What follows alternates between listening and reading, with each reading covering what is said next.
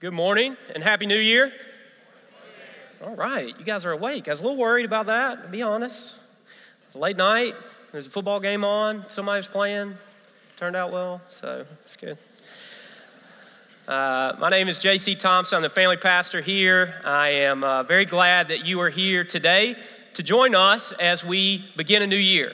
And I am privileged to start a new series with you today called The Battle, Overcoming the Enemies to Spiritual Growth. And we're doing this series really as a response, as a help to the series that we did in the fall, which was 9 weeks on what we believe God wants for us, what we believe God wants for every person. And I believe we have a slide kind of summarizing that series that we did in the fall. Beautiful. And God wants for us to pursue a relationship with Him. And we talked about all the complexities, the details, the process, and all those pieces. But there is an enemy who does not want us to pursue a relationship with Jesus. And there are things in us we don't want to pursue a relationship with Jesus. And then there's a system that gives us exactly what we want, and that is not the things of the Father. And so for these next few weeks, we're going to be talking about the enemies to our growth, the enemies to our relationship with God. And so I want to kind of give you an overview of what that's going to look like. And we're going to have one passage that we kind of use as our theme, as our a category for how we're going to talk about this series. And it comes from Ephesians chapter 2, verses 1 through 3. And you can go ahead and turn there. This passage is an unbelievable passage that Paul gives to us. And he is laying out here for us what is happening, what has happened to us in being saved. And so he lays out for us that he sees some things that were against us before we became followers of Jesus, still against us as we pursue life in him, but he makes us very aware of what those enemies are. And he says this: once you were dead. Now I want to stop there, which is obvious for a preacher to do, get a couple words in and stop, I know. But that word dead, Perry talks about us and the version of the gospel that we hear all the time. And I think this is clear to articulate to you guys because I want you to understand that this is the gospel. We were dead. We weren't sick, in need of some medicine. We weren't drowning, in need of a life preserver. We were dead. There was nothing in us that was good. There was nothing in us that was leading us towards a relationship with God the Father. We were dead. You don't see dead people asking for help. You don't see dead people reaching or making steps or making progress because they're dead. See, Scripture clearly lays out for us that there is no life apart from the Father. Paul continues to say, once you were dead because of your disobedience and your many sins, you used to live in sin just like the rest of the world, which we'll be talking about today, obeying the devil, which we'll cover coming up in a couple weeks, the commander of the powers in the unseen world. He is the spirit at work in the hearts of those who refuse to obey God. All of us used to live that way, following the passionate desires and inclinations of our sinful nature, which is us as an enemy. By our very nature, we were subject to God's anger, just like everyone else. And so this passage lays out for us three enemies towards our pursuit of Jesus.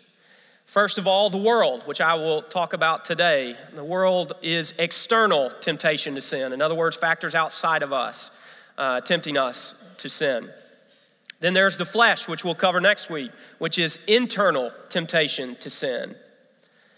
And then there's the devil, which we'll cover in a couple weeks, and that is supernatural temptation to sin. And it's very easy for us to kind of pick one as our favorite. The devil made me do it. This world is corrupt and evil. I'm just a horrible person. But all three of these systems work together. And it can be overwhelming to know that there's evil inside of you, that there is evil outside of you, and then there's evil that you can't even see at work to destroy your life. It can be overwhelming to know that on every side you are hemmed in. But there's hope.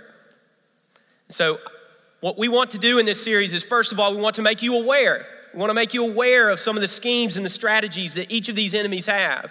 And then we want to arm you with tactics that you can have as you do battle against these enemies. And then last, we want you to know that you have allies, that we are not to fight this battle alone. Not only is God the Father on our side, not only is Jesus Christ the Son who came in flesh and died a sacrificial death for us, not only is he on our side, but we also have the Holy Spirit who dwells inside of us as a companion. And not only that, but you are in a place, a gathering place today of people who are redeemed, who have been given life.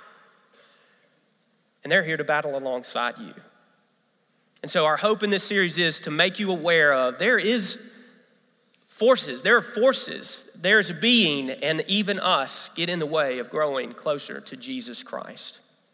And for me today, I want to focus on one passage.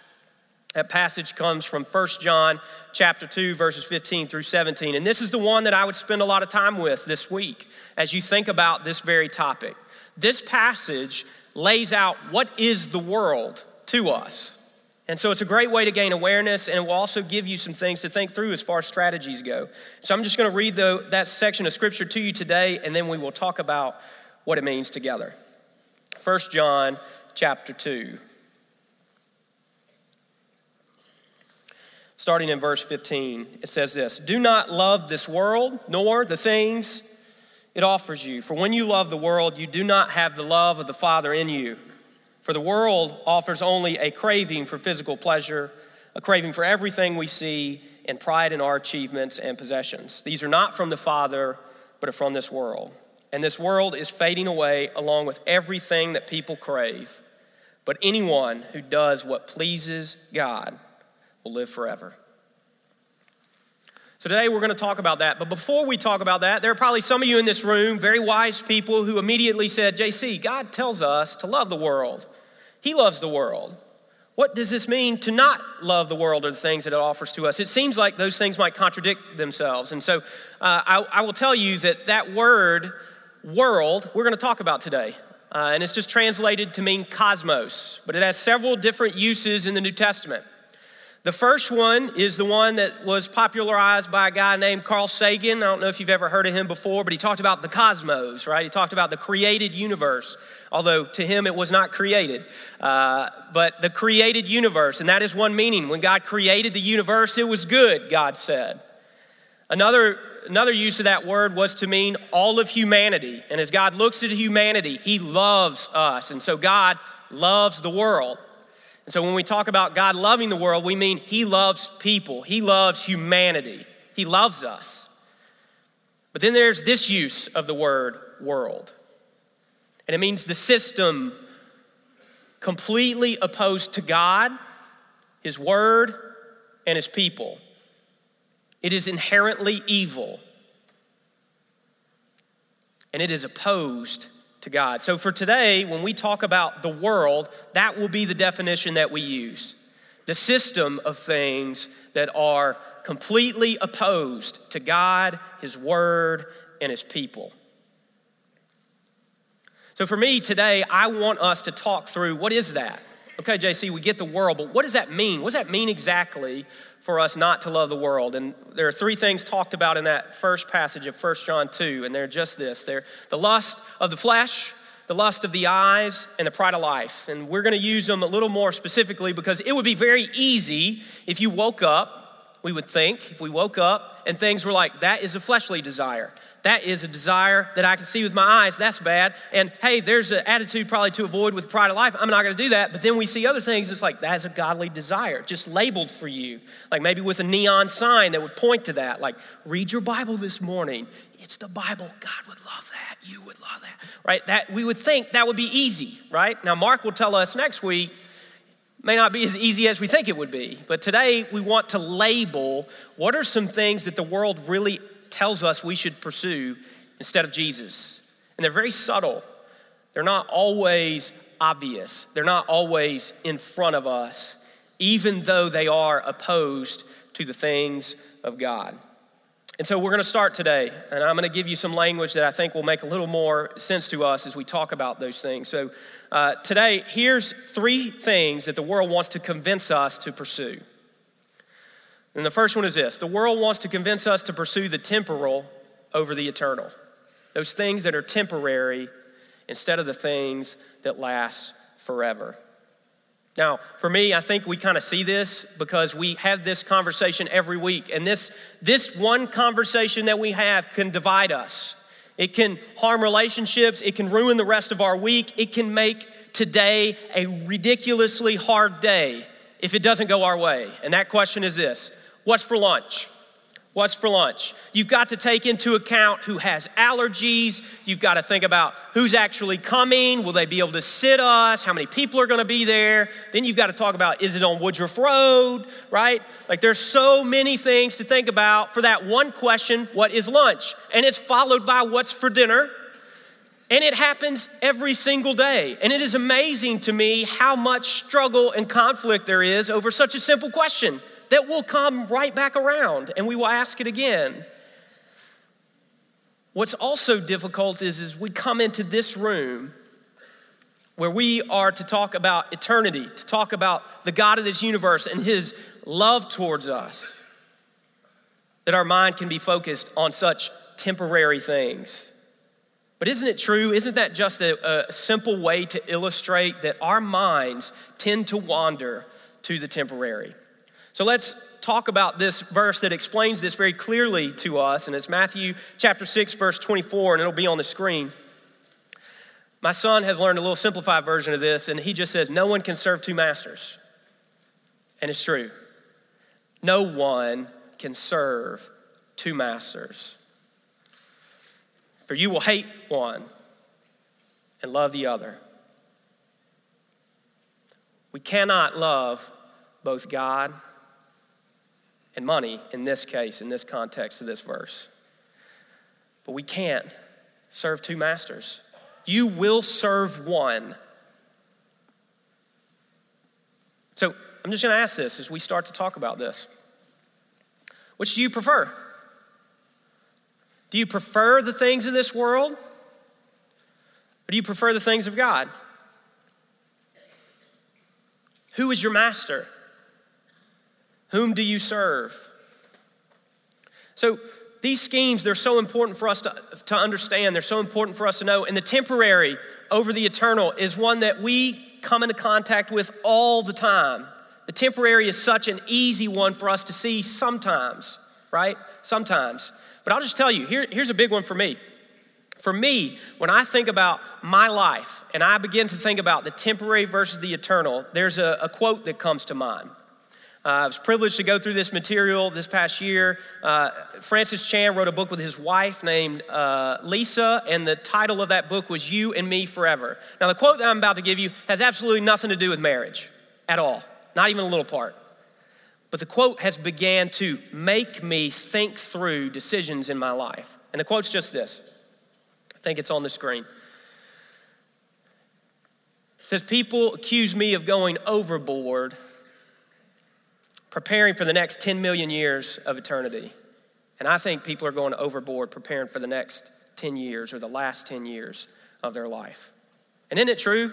I mean, there's a movie about this. There's this thing that you probably have thought about called your bucket list, right? The things you want to do before you die. But the question I have for you is this. What have you been investing into your eternal portfolio? Scripture teaches us that we're supposed to store up treasures for ourselves in heaven. What have you been storing up? Here's my other question for you. As I think through this idea of temporary versus eternal, what have you been doing with your family? Here's an easy way to think about this. Christmas was just around the corner, right? It wasn't that long ago. Probably still fresh in your mind. What conversations did you have around your Christmas tree or around your Christmas table to talk about Jesus?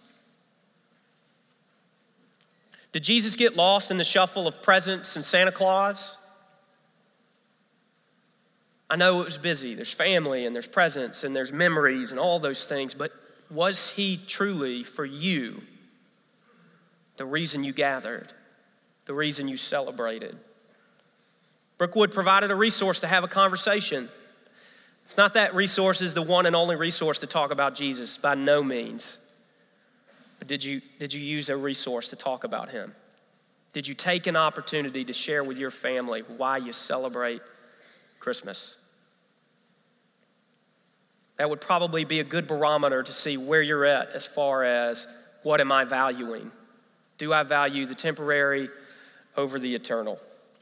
Matthew 6 says this, don't store up treasures here on earth where moths eat them and rust destroys them and where thieves can break in and steal. Store your treasures up in heaven where moths and rust cannot destroy them and thieves cannot break in and steal. Wherever your treasure is, there your heart will be also. Are you storing up for your life here on earth? How can we battle against this mindset? I don't think this strategy is new. It's not going to be innovative to you. It's not going to be different. You're not going to walk away going, oh, I've never heard that before. But it's simply this. It's to learn about eternal life. It's to learn about the kingdom of God. How do you do that? Through reading God's word, through prayer. That's how we do it. When you begin to learn about the eternal life, you begin to see things that are temporary in a much different way. But you have to be aware of the differences between the eternal and the temporal. If you begin to live as if, Scripture says, you are in this world, but you are not of this world, it will change. It will change. We see examples of this all the time. I'm from Memphis, Tennessee. That's where I grew up. Barbecue is beautiful there. It's amazing. It's different. It's very different. There's a barbecue joint on pretty much every corner in Memphis. It's glorious. If you love barbecue, you've never been there, you should go. But there will be things about me that are different because I am from a different place. You guys are excited about some football game. I was excited about the basketball games that happened this weekend. Very excited. It's different. You could tell if you spent time with me, JC's not from South Carolina. If people were to spend time with you, would they know you're from the kingdom of God? Would they know that this place is not your home? Would it even be confusing, some of the things that you do? Because it doesn't make sense for this world. The second thing that the world tries to convince us to pursue is comfort over contentment.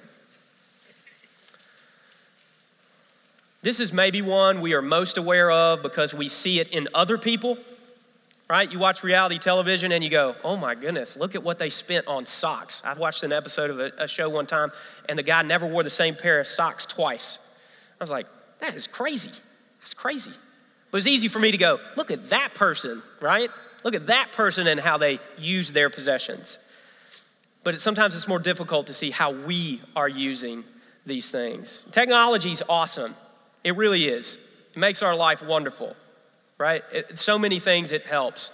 And listen, I know there's some things out there that young people, it's frustrating that how they use technology and all that stuff. And you know what? Some of that's true. I will also tell you this. You are their teacher. So you can have an influence there on how they use technology. And I think you should. I think you should absolutely have an influence on that. It's one of the main things we're going to be talking about at the Phase Conference. How do you help your kids understand how to use technology? It's amazing to me that we won't give a 16-year-old a car without practice, but we will give them a cell phone without boundaries and practice. Just as dangerous. Absolutely just as dangerous. But why? Because it makes us comfortable. It makes them comfortable. There's a passage in Deuteronomy that talks about the comforts of life. And it seems as if this passage really is talking to us today. The context is different, but I still believe that if you read this with trepidation, you'll begin to understand some things that may parallel your life. So check this out, Deuteronomy chapter 8, verses 11. That is the time to be careful. Beware that in your plenty you do not forget the Lord your God and disobey his commands, regulations, and decrees that I am giving you today. For when you have become full and prosperous and have built fine homes to live in, and when your flocks and herds have become very large and your silver and gold have multiplied along with everything else, be careful. Do not become proud at that time and forget the Lord your God, who rescued you from slavery in the land of Egypt. Do not forget that he led you through the great and terrifying wilderness with his poisonous snakes and scorpions, where it was so hot and dry. He gave you water from the rock. He fed you with manna in the wilderness, a food unknown to your ancestors. He did this to humble you and test you for your own good. He did all of this so you would never say to yourself, I have achieved this wealth with my own strength and energy. Remember the Lord your God. He is the one who gives you power to be successful in order to fulfill the covenant he conferred to your ancestors with an oath.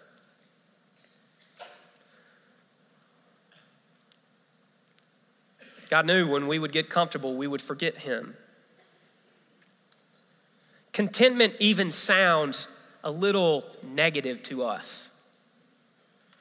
It sounds like settling. I just got two things to say about that. One, we don't have an understanding of what is truly available to us because of Jesus Christ. Riches untold. Love, joy, peace. To wake up knowing that you are accepted and good because of what he's done for you. A lack of awareness. And the second thing is this. Settling is just a subtle way to say you need something else to be somebody. I mean, the Israelites could understand this. Sometimes we look at them and we go, how could they forget? How could they forget God? They were free from slavery. I mean, in order to get to where they were, a sea had to be split in half. I mean, if you've ever seen the Children's Bible illustrate this, as you walk on dry ground and you see fish kind of congealed in the sea, right? Like, it's amazing to imagine what that would have been like. To get water from the rock. The amazing things that they experienced, we go, how could they forget? And yet, here's what I challenge you to do this week. Share with your kids or your neighbors or your friends everything that God has done in your life. I mean, it's easy. I mean, JC, it'd be too long, too much. Or I forgot some of the things that God has done. It's easy, isn't it? It's easy. Give your kids and those closest to you a picture of how big God is. Some of it may be embarrassing for you, but it will be glorifying to God.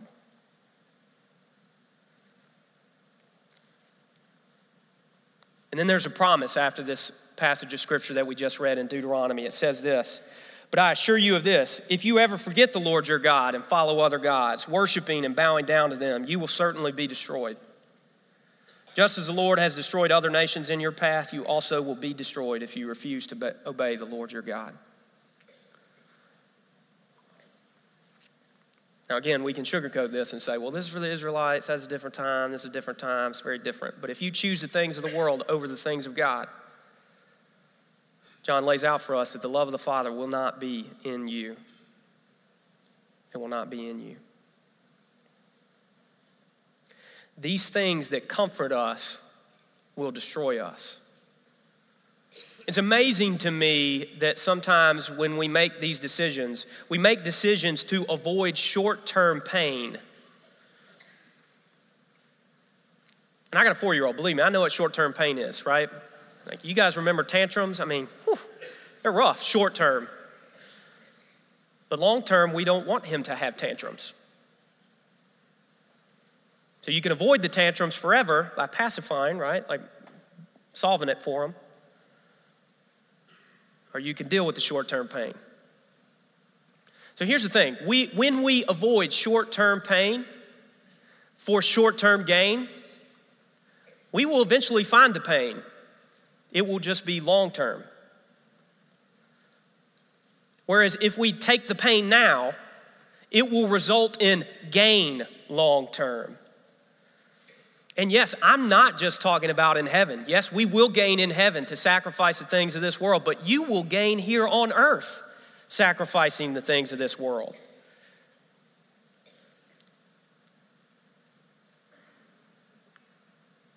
But if we don't, we become like this. They traded the truth about God for a lie. They worshiped and served the things God created rather than the Creator himself, who is worthy of eternal praise. So how do we fight the desire for comfort over contentment? How do we fight against that? Richard Foster wrote a book years ago called The Celebration of Discipline.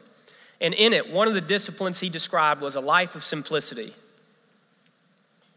which just means living a simple life. In fact, he gave very practical things like make a habit of giving things away. Buy things for usefulness rather than status. Beauty is pain is some saying that somebody came up with, but we do. Why is beauty pain? Because we want to be beautiful. And yet God says we are.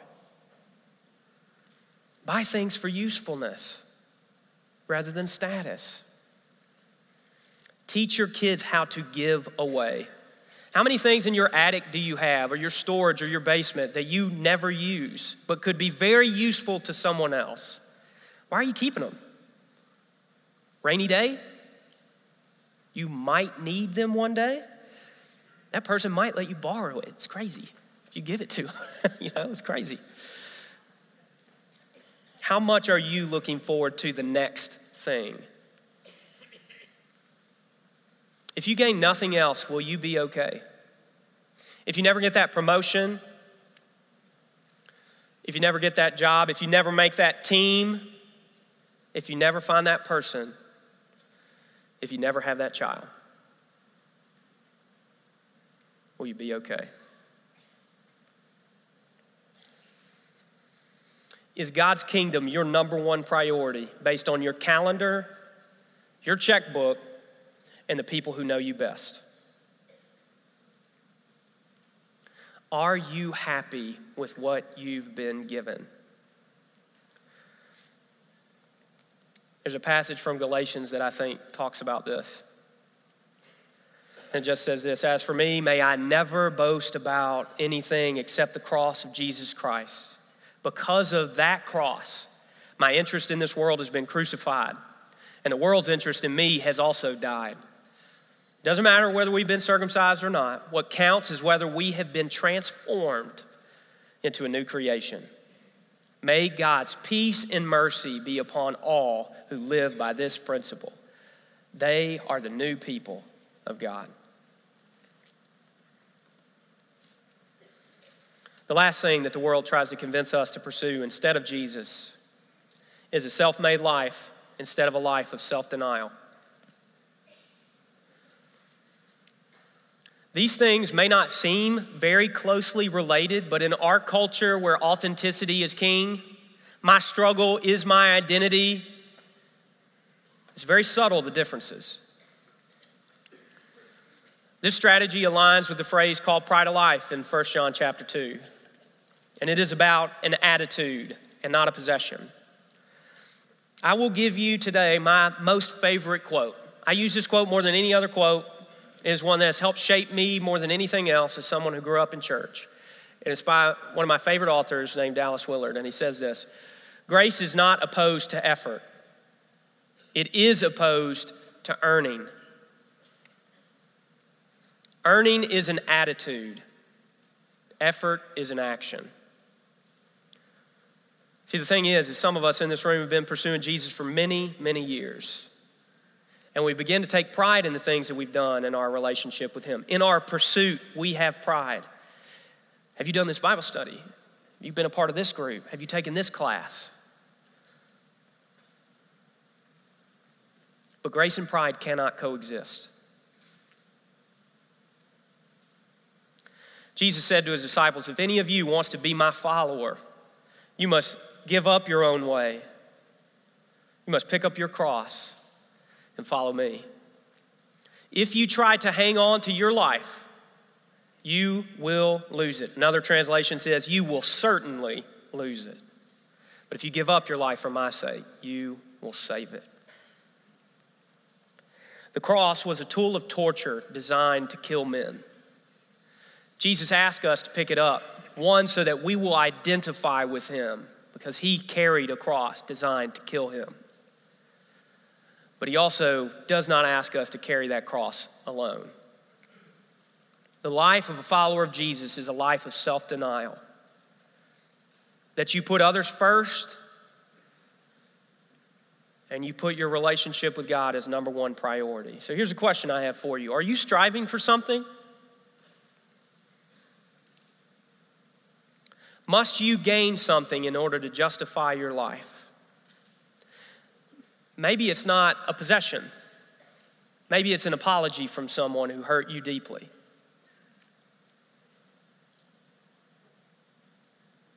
Maybe it's that person who was always harsh to you to give you a compliment, to tell you that they're proud.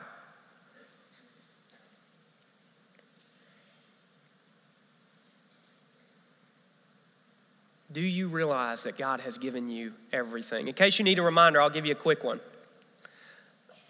When you were being born, does anybody remember going through a Rolodex of places to live that you got to choose? Anybody? Like in the womb, were you like scrolling through like, Southeast, where they preach the gospel sounds good, and America, where life is really comfortable? Anybody remember that? And yet, that is where you live. God has given you that. We avoid a lot of things because of God's grace. Remember that everything we have comes from God. Those who belong to Jesus have nailed the passions and desires of their sinful nature to his cross and crucified them there. Have you crucified the desires of your flesh? Not mortally wounded them, not inconvenienced them, but killed them. Have you made a habit of denying yourself? What must we deny ourselves? The passions, the things that are opposed to God, anything that might distract us from Jesus. I think John Wesley said that anything that cools our relationship with God is the world. What has a tendency to distract you from Jesus? Get rid of it. God knew this would be something that we would struggle with. That's why he instituted something that I believe are necessary to living the kingdom life. They're not new, they're old, but there's some things that we tend to struggle with. And it's this: rest. Rest. I'm not just talking about sleep, although that's a part of that. Rest. Whether you're on the corporate ladder or the mom ladder, which sometimes seems like it only goes down. What are you striving for?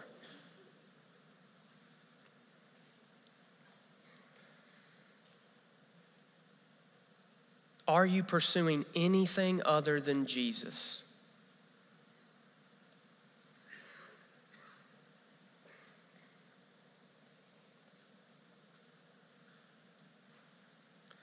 See, I'm thankful that as we think about this, it's burdensome. It's burdensome to think about the system of the world.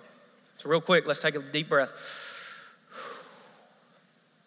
Because thankfully that passage in Ephesians 2 doesn't end there. It doesn't end at verse 3 of us being dead. It continues. Let me say this real quick about rest before I move too fast. God gave a day, and he called it the Sabbath, where we are not supposed to work. I'm going to give you a formula for a good Sabbath, okay? Here it is. Pray and play. Your kids are geniuses at this. Pray and play. If your Sabbath doesn't look like that, you're probably not resting. You're probably not depending on God to do the work for you. But JC, how's the work going to get done? God will work on your behalf. That's why he instituted the Sabbath, so that the Israelites could watch him work. I mean, there's so much to do. I know about there being a lot to do. I get that. I want students and kids to fall in love with Jesus. There will always be kids to fall in love with Jesus. But we have to let God work, and we have to trust him, and we have to watch him work on our behalf. Do you trust God to work on your behalf? And let's be honest, what really has to get done anyway? This world is passing away. What has to get done? And I'm emphasizing that, have to. There are probably more important things to get done sometimes. And sometimes it's good for somebody else to do those things. Trust God. Play and pray for one day a week. That's the Sabbath. Now let's go back to this passage in Ephesians 2 because it's a new year. It's a new year. And we want to put our effort towards something. And as we talk about these enemies, I don't want you to forget our most important ally. It's Jesus Christ. So if you remember at the beginning of Ephesians 2, we talked about us being dead, lifeless, no pulse. And we ended in verse 3, talking about how by our very nature we are subject to God's anger. Verse 4 starts like this, but God. And I don't want to move too far past that because I want you to understand that in the middle of our death, God moves. He interacts. He loves us. He cares for us. But God means that there is no life or anything good inside of us. God moves towards us because of his love for us. But God is a phrase that you would do good to remember this year. Because in the midst of your circumstances, as you struggle, but God, as you think about how a situation cannot be redeemed, but God, remember him. This passage continues on. But God, who is so rich in mercy, and he loved us so much that even though we were dead because of our sins, he gave us life when we raised Jesus Christ from the dead. It is only by God's grace that you have been saved. For he raised us from the dead along with Christ and seated us with him in the heavenly realms because we are united with him in Christ Jesus.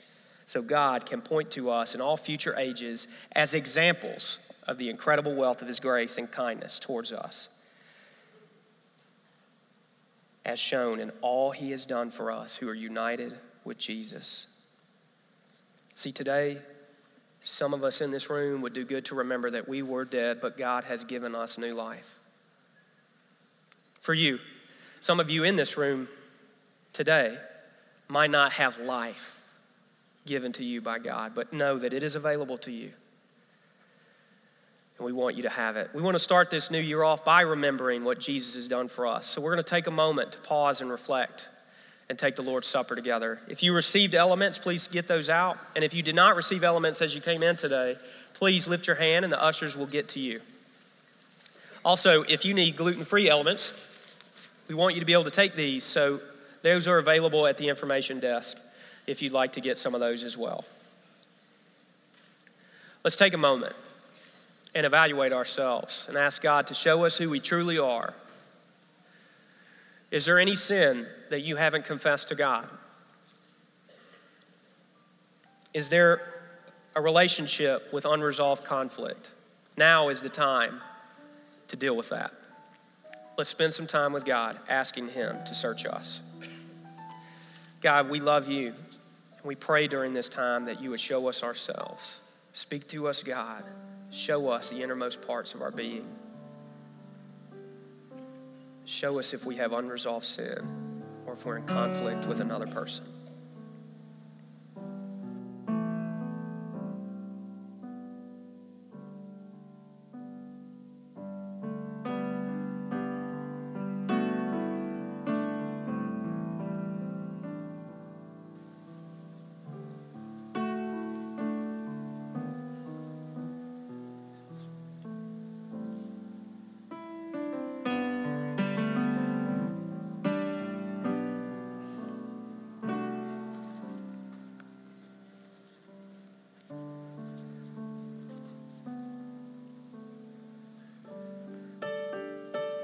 Scripture says this, "For I pass on to you what I received from the Lord himself.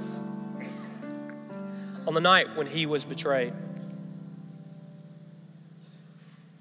Lord Jesus took some bread and he gave thanks to God for it.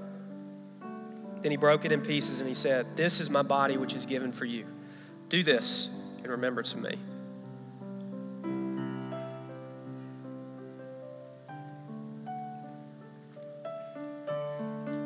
In the same way, he took the cup of wine after supper, saying, "This cup is the new covenant between God and his people, an agreement confirmed with my blood. Do this to remember me as often as you drink it."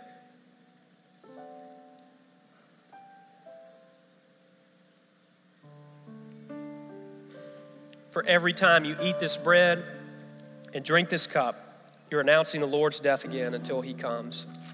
Let's pray. Jesus, thank you.